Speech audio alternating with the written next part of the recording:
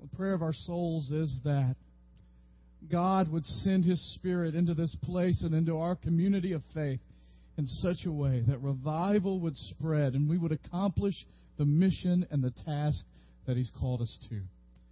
Over the last few weeks, it just seems that God's been putting together messages either through what He's given me to preach or through Tom last week about the need for us as a community, the need for us as a church to fulfill that mission that God has called us to fulfill what God has asked us to do, to be on mission with Him. And that means sharing Him, sharing faith with our neighbors and coworkers and people here in Goodlettsville and in this state and around the world. And most of you are aware that we had a team of 28 that just returned from Brazil this week. And next week you're going to hear a great report from them about what God did. People have asked me today that question, did you have a good trip? And my response has consistently been, we had a great trip. It wasn't just a good trip.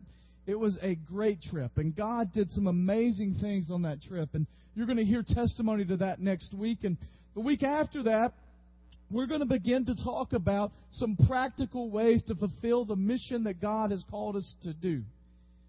We're going to talk about some practical ways to share our faith, to tell our story, to tell others who Jesus is, and to remind ourselves of the grand story.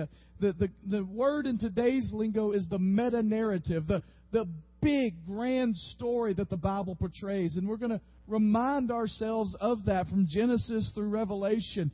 We're going to look at what God intends to do so that we can be equipped in order to fulfill His mission. And as I was praying about what God would have me to say on this week after returning from Brazil, and this week that He is preparing our hearts for this task of taking Him into the community and into our world, I really began to think about those things in our lives that can derail us from accomplishing God's mission. Those things in our lives that could stop us from accomplishing the mission that God has for us. If you've got your Bibles, I want you to turn to Joshua chapter 7.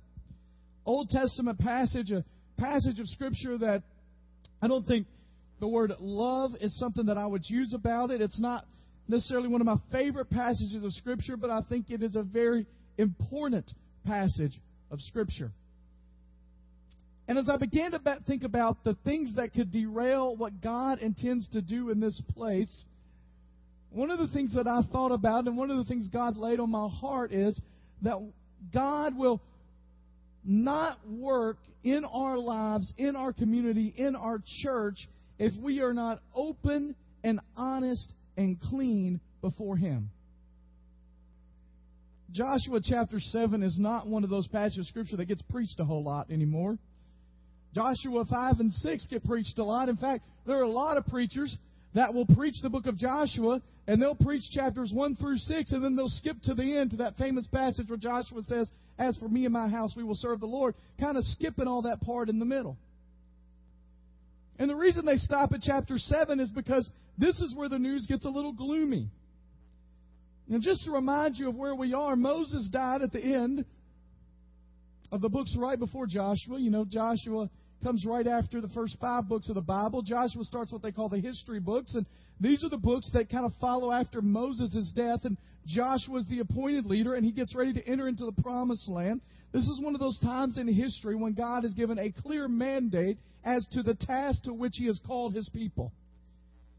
He says, you are to go into the promised land, you are to subdue it, you are to wipe out everybody that's there, you are to take it by force, because I have established that land for you to make my name great. And so Joshua's at the beginning of this, and Moses has passed away, the entire generation before has passed away after they're wandering in the wilderness, and Joshua gets ready to enter the promised land, and he gets a little nervous, and God says that famous passage in chapter 1, "Be strong and courageous, for I am with you. Meditate on the word of the Lord day and night." And Joshua begins to go out and to take the promised land by force. And he sees victory after victory to begin. And previous to chapter 7, where we're going to read today, is that great passage of Scripture about the battle of Jericho. Now, you use the word battle kind of in quotation marks because it really wasn't much of a battle.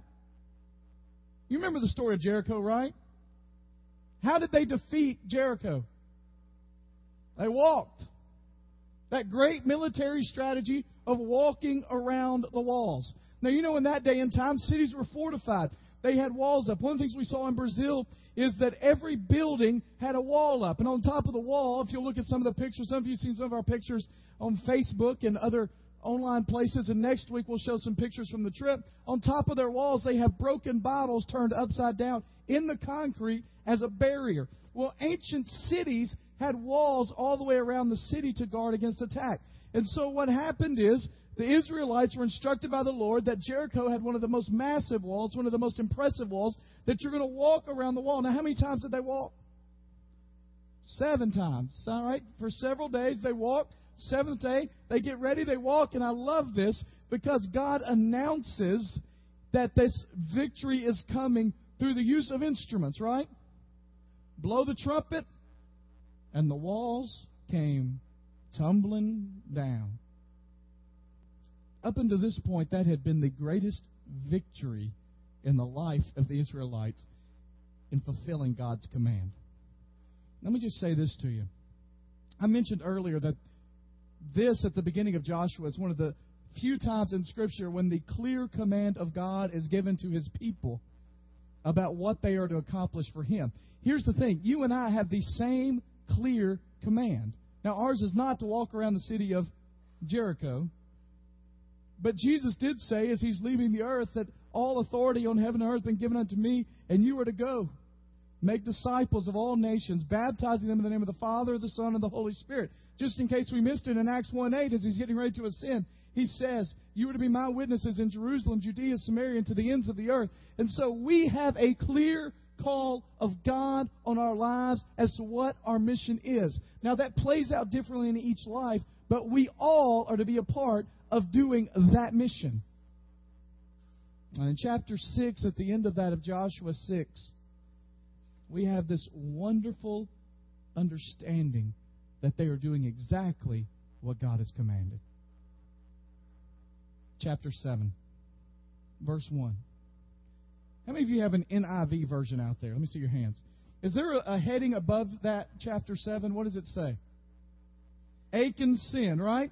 Achan. Who or what is Achan? Achan is a man, right? How many Achans are there in this story? 1, all right? Just keep that in mind. Achan is one man.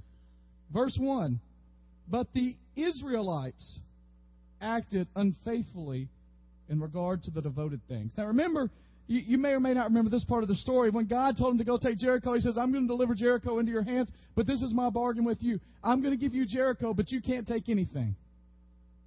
When you go through the city, that is all to be devoted unto me, the spoils, the riches, the money, the gold, the silver, all that is to be mine. And so when you go through that city, don't take anything for yourself. Those things are sacred unto me. They are holy unto me. They are set apart for me. Verse 1 again.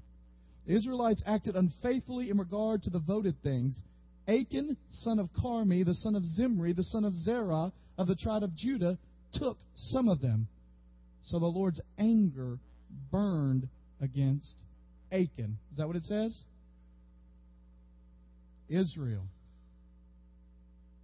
Let me just tell you a couple of things about those verses. First of all, in verse 1, when it says the Israelites acted unfaithfully, the word there actually means in secret or in the hidden places, they did something deceptively. And then at the end, when it says the Lord's anger burned against the Lord, that phrase is used several times in the Old Testament, but most of the time it is used specifically of the Lord. And this is what it means. He was white hot mad at them. Anybody out here ever had somebody white hot mad at you? Anybody? Last night was our anniversary. And so we took time to go out to eat, and then we went, when it's just the two of you, now that we have two and a third on the way, doing anything just the two of you is a treat. Amen? Some of you parents out there, amen? And so I and Susan, we went to eat, and we went to a nice restaurant we'd never been to before. And then afterwards, we decided to go shopping. Now, we went over to Green Hills, and Susan likes particular stores. I like particular other stores. And so Susan went to a maternity store, and I felt a little out of place there, just to be honest. And so I went to the Apple store. And while I was there, I was asking them a question about my phone that's acting up just a little bit, nothing major. I was just seeing if they could fix it.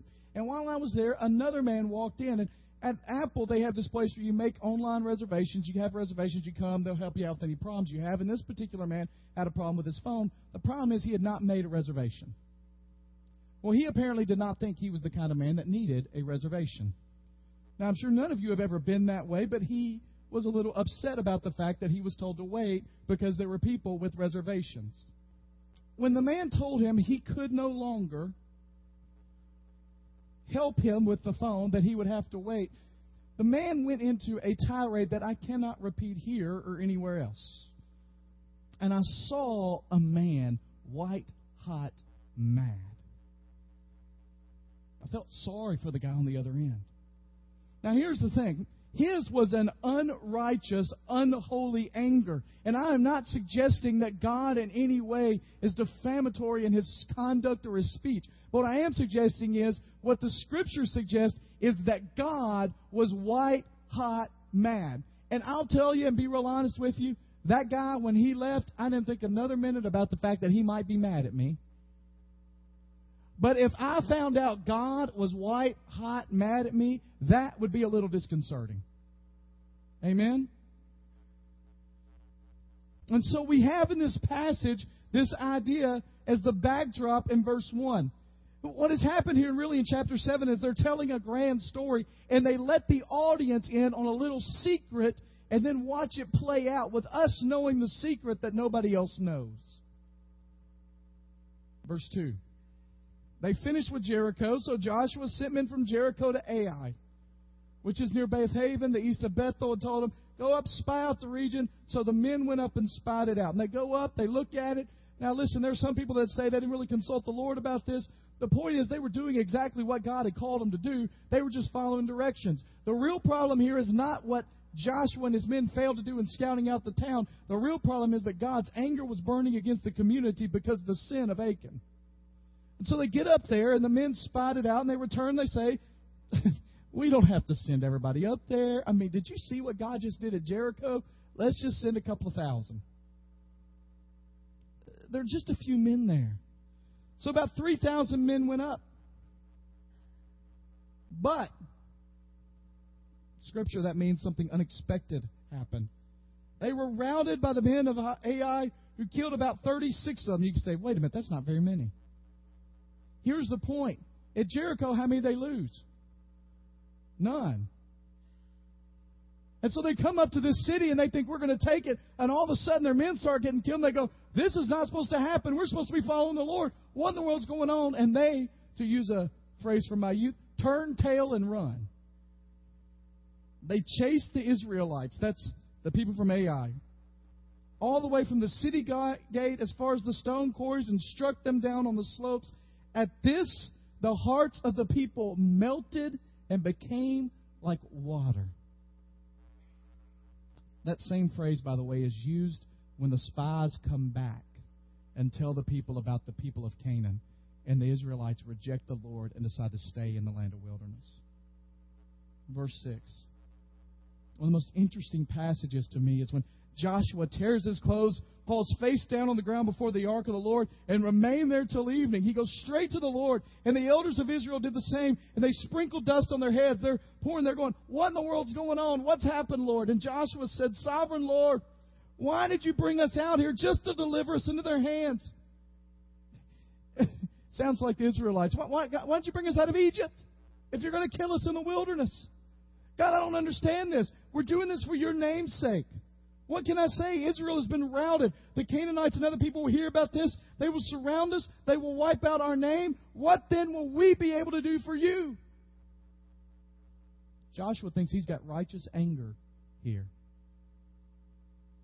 And I love verse 10. the Lord said to Joshua, "Get up. Get up. What are you doing down there on your face? This isn't about me. This isn't about me and my name, and you think you're out there fighting for me? You do not realize that Israel has sinned." Who sinned? Achan sinned, right? Israel has sinned. They violated my covenant, which I commanded them to keep. They took some of the devoted things. They stole, they lied, they put them with their own possessions. That is why the Israelites cannot stand against their enemies. They turn their backs and run because they have been made liable to destruction. I will not, one of the most frightening phrases in all of Scripture, I will not be with you anymore unless you destroy whatever among you is devoted to destruction. One of the most frightening things a church could ever hear is for the Lord to say, I will not be with you anymore. Let me just be perfectly honest. There are churches all across this land who have turned their backs on the ways of God in favor of things that they would rather do. And as a result, even though their ears have not yet heard it, God has declared that He is with them no longer. And my greatest fear as a pastor is for the Lord to say unto me, I will no longer be with you as you lead these people. Verse 13. Consecrate the people. Make them holy, set apart. Purify yourselves. Tell them that to consecrate yourselves in preparation. That which is devoted among you, O Lord, you cannot stand until your enemies, until you remove it. So they get together in the morning, present themselves tribe by tribe. The Lord tells them to come forward clan by clan, family by family, and that family that the Lord takes shall come forward man by man. He is caught with devoted things shall be destroyed by fire, along with all that belongs to him. He has violated the covenant and has done a disgraceful thing. So the next morning, verse 16, they do that. The clans come forward, and he took the Zerites. This is kind of a selection process. He then had the Zerites come forward by families, and Zimri was taken. And Joshua and his family came forward man by man, and Achan, son of Carmi, the son of Zimri, the son of Zerah, of the tribe of Judah, was taken. Then Joshua said to Achan, My son, give glory to the Lord, the God of Israel, and give him the praise. Tell him what you have done. Do not hide it from him. We're going to come back to that in a minute because most of us, when we think of worship, don't think of confession as worship. Achan replied, It is true. I have sinned against the Lord, the God of Israel. This is what I have done. When I saw and plunder a beautiful robe from Babylonia, 200 shekels of silver, and a wedge, I coveted them, and I took them, and then I hid them in the ground inside my tent with the silver underneath. Joshua sent messages. They ran to the tent. There it was, hidden in the tent. They took the things from the tent. They brought them to Joshua and the Israelites and spread them out before the Lord. Then Joshua, together with all Israel, took Achan, son of Zerah, the silver, the robe, the gold wedge, his sons, his daughters, his cattle, his donkeys, his sheep, his tent, and all that he had to the valley of Achor. Joshua declared, Why have you brought this trouble on us? The Lord will bring trouble on you today. Then all Israel stoned him, and after they had stoned the rest, they burned them. Over Achan they heaped a large pile of rocks, which remains to this day. Then the Lord turned from his fierce anger.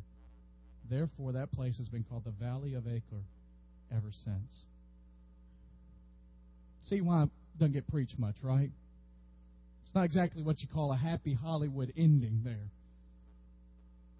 But there's some important principles for us to learn as we move forward as a church.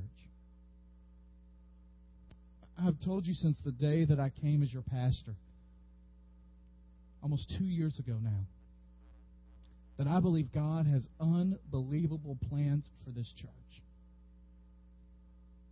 And I want to tell you that after this summer, with the people that God has brought to lead as a staff, with the people that are within the sound of my voice right now in this congregation, and the gifts and the talents that He has placed in this congregation, coming off a Brazil trip that was great and seeing God use and work through those 27 other people in ways that are unimaginable, I am more convinced today that God is going to do something magnificent and wonderful and unimaginable through the people in this congregation.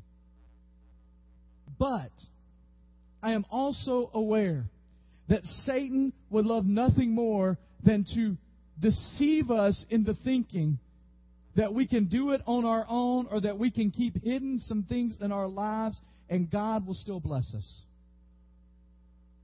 And one of the things God has laid on my heart this week, and I don't know who and I don't know why, but I know that God has laid on my heart this week is this, that this church will not move forward as long as there are hidden things devoted to destruction in the lives of the people in this congregation. And so today we're going to talk about removing the mask. And what I mean by that is we have created a culture in our churches and in America where you and I could walk into this place and have the most hideous things going on in our personal lives, and yet we walk in here, we slip on a mask, act like everything is okay, hunky-dory, wonderful, and exist as if the church isn't affected at all by what happens in our personal lives. And what I'm asking you to do today for the next few minutes is simply to take that mask that you've been wearing. And not for the people in this congregation. I'm not asking you to remove it for anyone's benefit here. What I'm asking you to do today is to remove the mask momentarily this morning and allow yourselves to look face to face with the Lord our God and allow Him to search you and try you and know you and show you those things in your life that need to be removed if you and this church are going to move forward. And there are just a few things. I wanted to tell the story first and then bring the principles out after it. Just a few things that I want us to be aware of this morning that the Lord is speaking to us today. And the first one is this, is that we must always be watchful. We must remain watchful. What always amazes me about this story is that it comes out of a great victory. I want you to imagine for a moment, if you can, the scene at Jericho. I mean, Joshua comes to the people and he says, listen, I've got this idea. This is what we're going to do. I know it's a big wall. We're going to walk around the wall. And at the seventh day, we're going to do it 7 times, and then we're all going to yell and play some trumpets, and the wall's going to come down. Now imagine if I got up there and told you that as a pastor. Hey, guess what? For the next 7 days, we're going to walk around this building. But not that the building's going to come tumbling down, all right? But when we get through on the 7th time, we're going to yell, and suddenly we're going to see 4,000 people come to the Lord in this place right now. You all look at me like, you are nuts. He must have drank something in Brazil that did not sit well with him. Right? Now imagine the scene in Jericho when they do exactly what Joshua... now there are some that, I believe that many of them believed in Joshua, trusting the Lord, but I just know people. And there are some of them walking around going, this is ridiculous. What are we doing? Somebody get ready with the trumpet. Cliff, you know that happened, don't you? Yeah. I mean, people are just, I guess because he said we're going to do it, but this is not going to work. How many of you think that happened somewhere along the way? All right, if you don't raise your hand, you hadn't lived very long, all right? And so then they do it, and what happens? The walls come down, and you can imagine the people living in Jericho on the other side and the looks on their faces when the walls come down. And suddenly the Israelites rout them.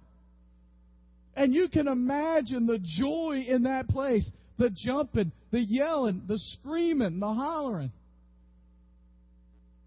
I don't think they probably called it hollering, because hollering's a kind of a southern thing, but that's what they were doing. And in the midst of that great victory, Achan, I don't believe, set out that day and thought, I am going to take some of the things that are dedicated unto the Lord. But I can imagine them jumping around. Look, did you see this? Look over here. Look what we found. And in the midst of that celebration, this mountaintop experience, this unbelievable time with the Lord, that the Lord has won victory, he glances over to the side and he sees something. Look at how his confession tells us that sin comes into our lives. It says, I saw, right? What's the next thing he says? He listed all. Then he coveted. Now let me just tell you, when you covet, you enter into sin. How do I know that? What's the 10th commandment? Thou shalt not. Thou shalt not. Okay, you ought to know it by now, all right? Thou shalt not covet. So when he coveted, he sinned unto the Lord. But he could have stopped what eventually happened, right? Now, I know that sin is all sin, but the consequences of sin vary depending on how far you go into sin. Amen? And so he could have stopped and said, ooh, I would really like to have that. But he didn't, did he? He says, I saw. He says, I coveted. Then what does he say? I took, and then I hid. You know what's interesting about that? It's the same pattern we see in Genesis chapter 3. Adam and Eve see the fruit. They desire the fruit. They eat the fruit. And then what do? They hide. David with Bathsheba, what does he do? He's out on the ledge. He's supposed to be at war. He sees Bathsheba. He covets Bathsheba. He takes Bathsheba. And then he tries to bury the sin. It's the same pattern.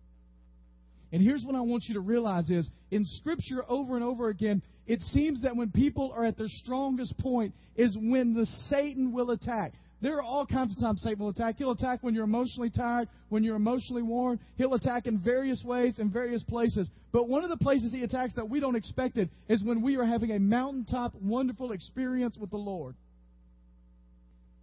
And in the midst of that, Achan gives in. Here's the point. Remain watchful at all times. You can never take a vacation from being diligent and being aware of the schemes of Satan. Second thing that we see in this passage of Scripture is that hidden sins never remain hidden. Hidden sins never remain hidden. Adam and Eve, what happens? God comes walking through the garden in the cool of the day and says, where are you? What'd you do?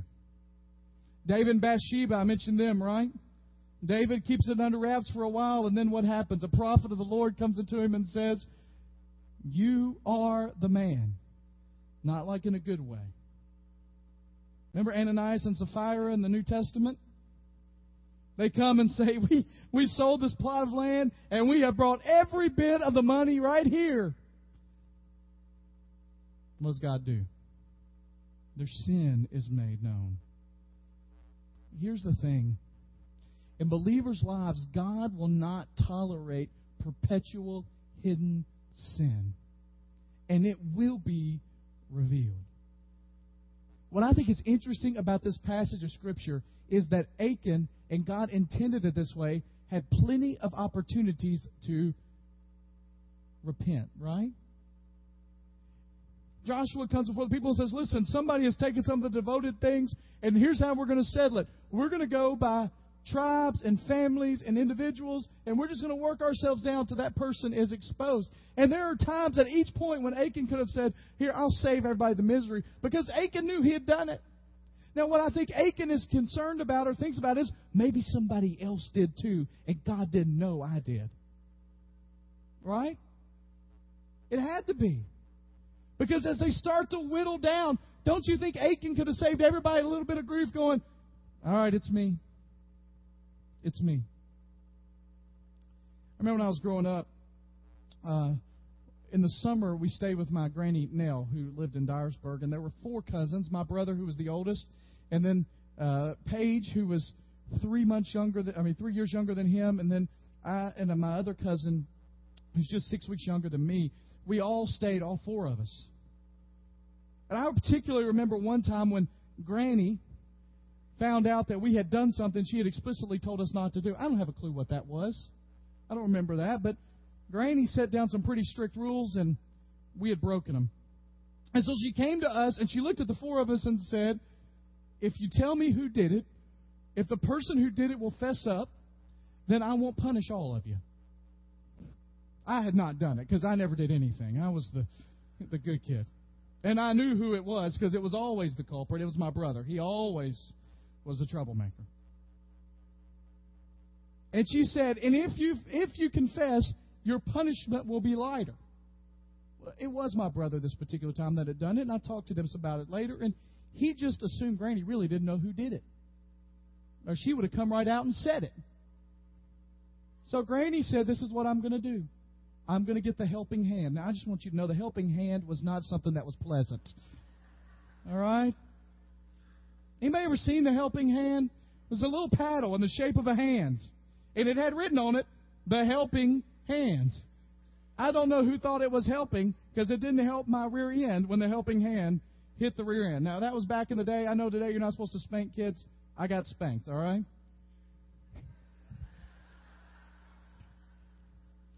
And so Granny said, this is what I'm going to do. You're going to walk past me. And when the person who did it walks past me, they're going to get licks with the helping hand. So we all started in progression from youngest to oldest. That's how she told us to go. I have since learned that she was trying to teach us all a lesson. Because she knew all along it was my brother who was the oldest.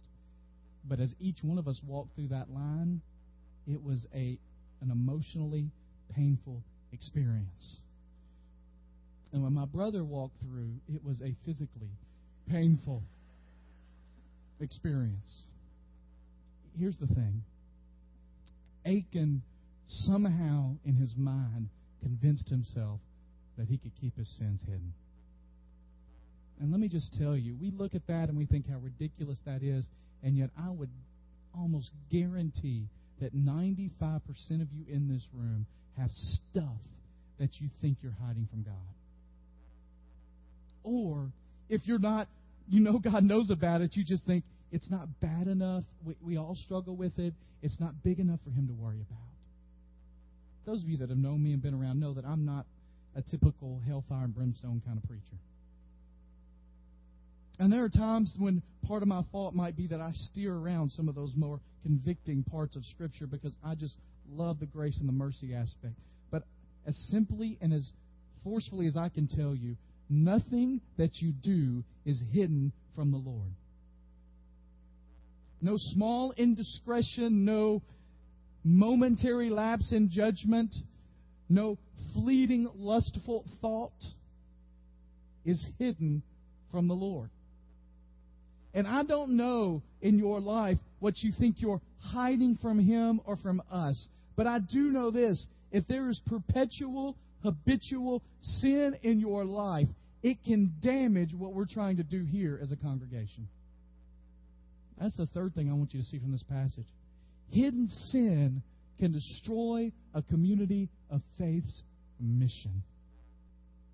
They're getting ready to go take Ai. What did God call them to do as a group? To conquer the land, right? So Joshua gets his men together, they scout it out, they come back, there's a lot made over whether that was right or wrong. Here's the point, that's not the big deal. The big deal is the sin in the camp. So they get ready and they go out. Joshua's following what the Lord wants them to do. They're doing exactly what they want them to do. And in the midst of that, they get routed. All because of one man's sin. Now, I just want to be real honest with you.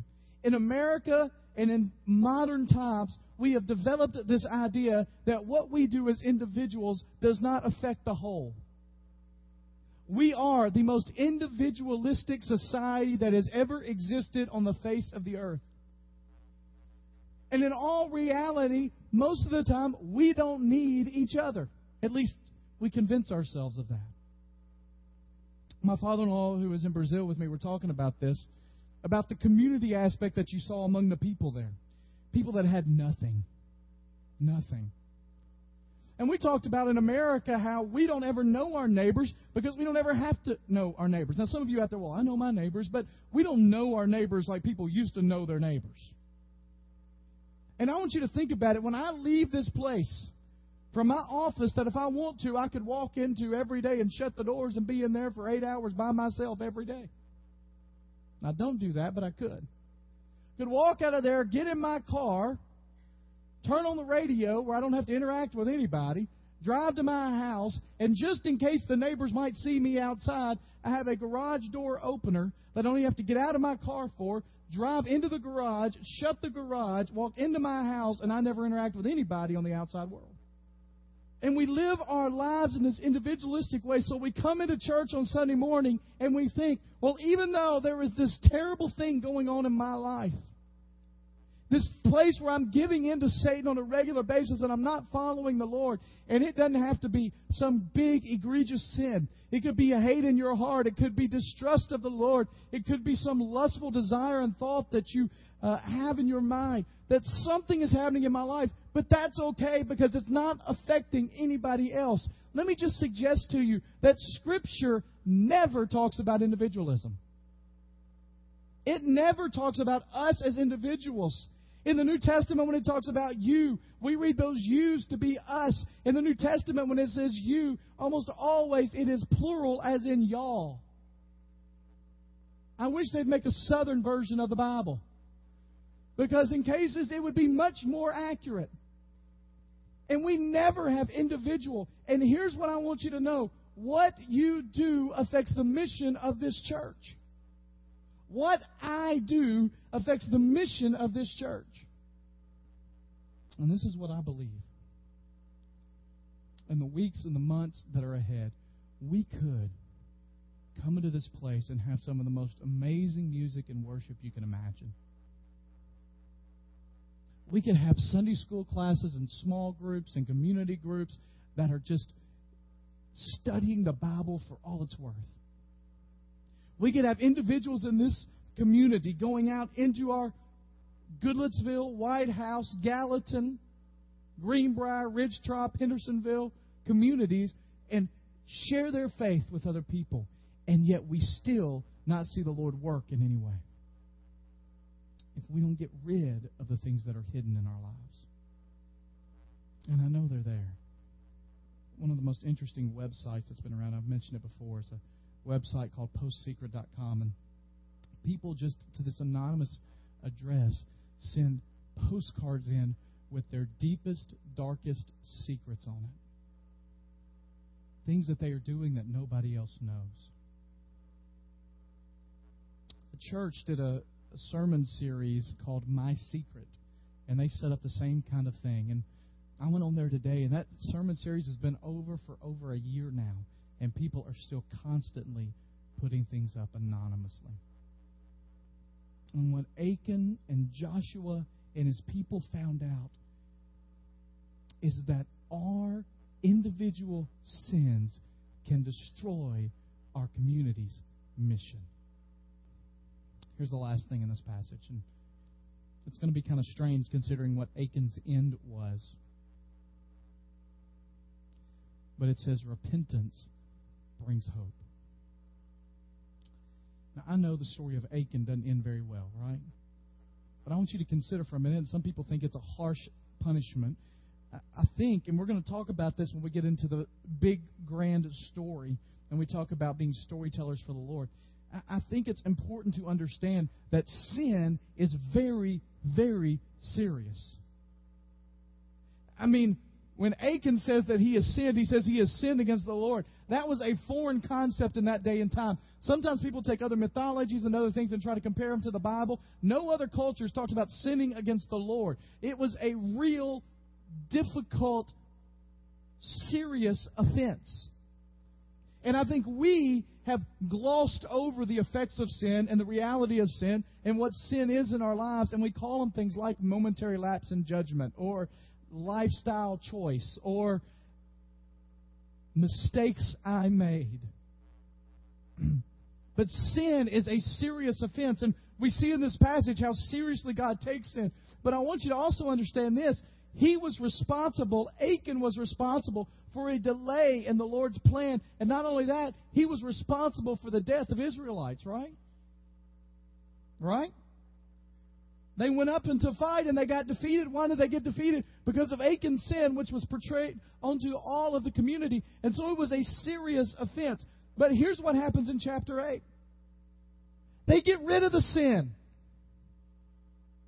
And when they get rid of the sin, God says, now here's the plan. Go back to Ai. And they go back to Ai in the same place that routed them, they rout. And at the end of chapter 8, God says, let's renew our covenant together. Let's get back together, have a wonderful worship service, declare the law of the Lord, and have a moment when we celebrate what I'm going to do through you, with you, as we take this promised land. And it's almost a recommitment to the purpose and the mission and the glory of the Lord. Now, here's why repentance brings more hope today than it did then. Because in the New Testament, there is a figure that takes Achan's place, and his name is Jesus, the Son of God, Christ Almighty, exalted Messiah, who paid the price for you and me on the cross with His death. And so when we have sin in the camp, we bring it before the Lord. The punishment today is not, everybody gather around and let's stone him, because the punishment has already been taken. And the good news of Jesus Christ is that He brings real, honest hope for all of us at all stages of our lives. Next week when we talk about Brazil, you're going to hear lots of stories and those kind of things, but here's the thing that I take away from Brazil every time I go. It's a quote from Mother Teresa that just replays in my mind. Mother Teresa, who worked with the poor for many, many years, says that Jesus is never all you need until Jesus is all you got. And when I was there last week, homes that had 7 or 8 people living in them that weren't very big at all, weren't maybe the size of this stage. 7 or 8 people living there, no food, no furniture, and we would think no hope. But when those people were introduced to the glory of Jesus Christ, they received the hope that He brings. And on Friday night, when we celebrated together at a worship service, you saw people that we had given them their very first pair of shoes. You saw people that had come to us asking for food. You saw families that had children they didn't know how they were going to feed. And the song that was played when you were in here today as a prelude was a song you couldn't understand in the least. And yet they started to sing that. And when these people began to sing that song, they rose in expectation and hope of who Jesus Christ is, even though in physical terms they had absolutely nothing. And those of us that sit in this room have every kind of blessing you can imagine, and getting us to express our thankfulness to the Lord for the hope He has provided is like pulling teeth out of our mouths. And here's the reason. It's because we have lost an understanding of the seriousness of sin and what Jesus Christ has done for us. And we must come to a place where we open up and remove the mask and allow God to deal with it. Now, I'm not suggesting, and we're not going to have a time this morning where you come and stand in front of the entire community and confess your sins. But Scripture does say that you need to have people in your lives, not me as your preacher, as your priest, but people in your lives that you confess your sins one to another. And we as a church need to create an atmosphere where it is open and honest and okay and safe for people to confess. The problem is that in America, every one of us is hiding sins in our lives. So when somebody else confesses, we haven't confessed ours, so we can condemn and judge them even though our sins are buried deep. So what I'm asking you this morning is the same thing I asked you at the beginning. And that is simply to take your mask and remove it for just a little while. And allow God to begin to show you those things. Let me just tell you, I am more confident than ever that God is going to do more than we can ask or imagine or explain in this place. But I will tell you this, He will not do it if in our pride we hold on to those hidden things.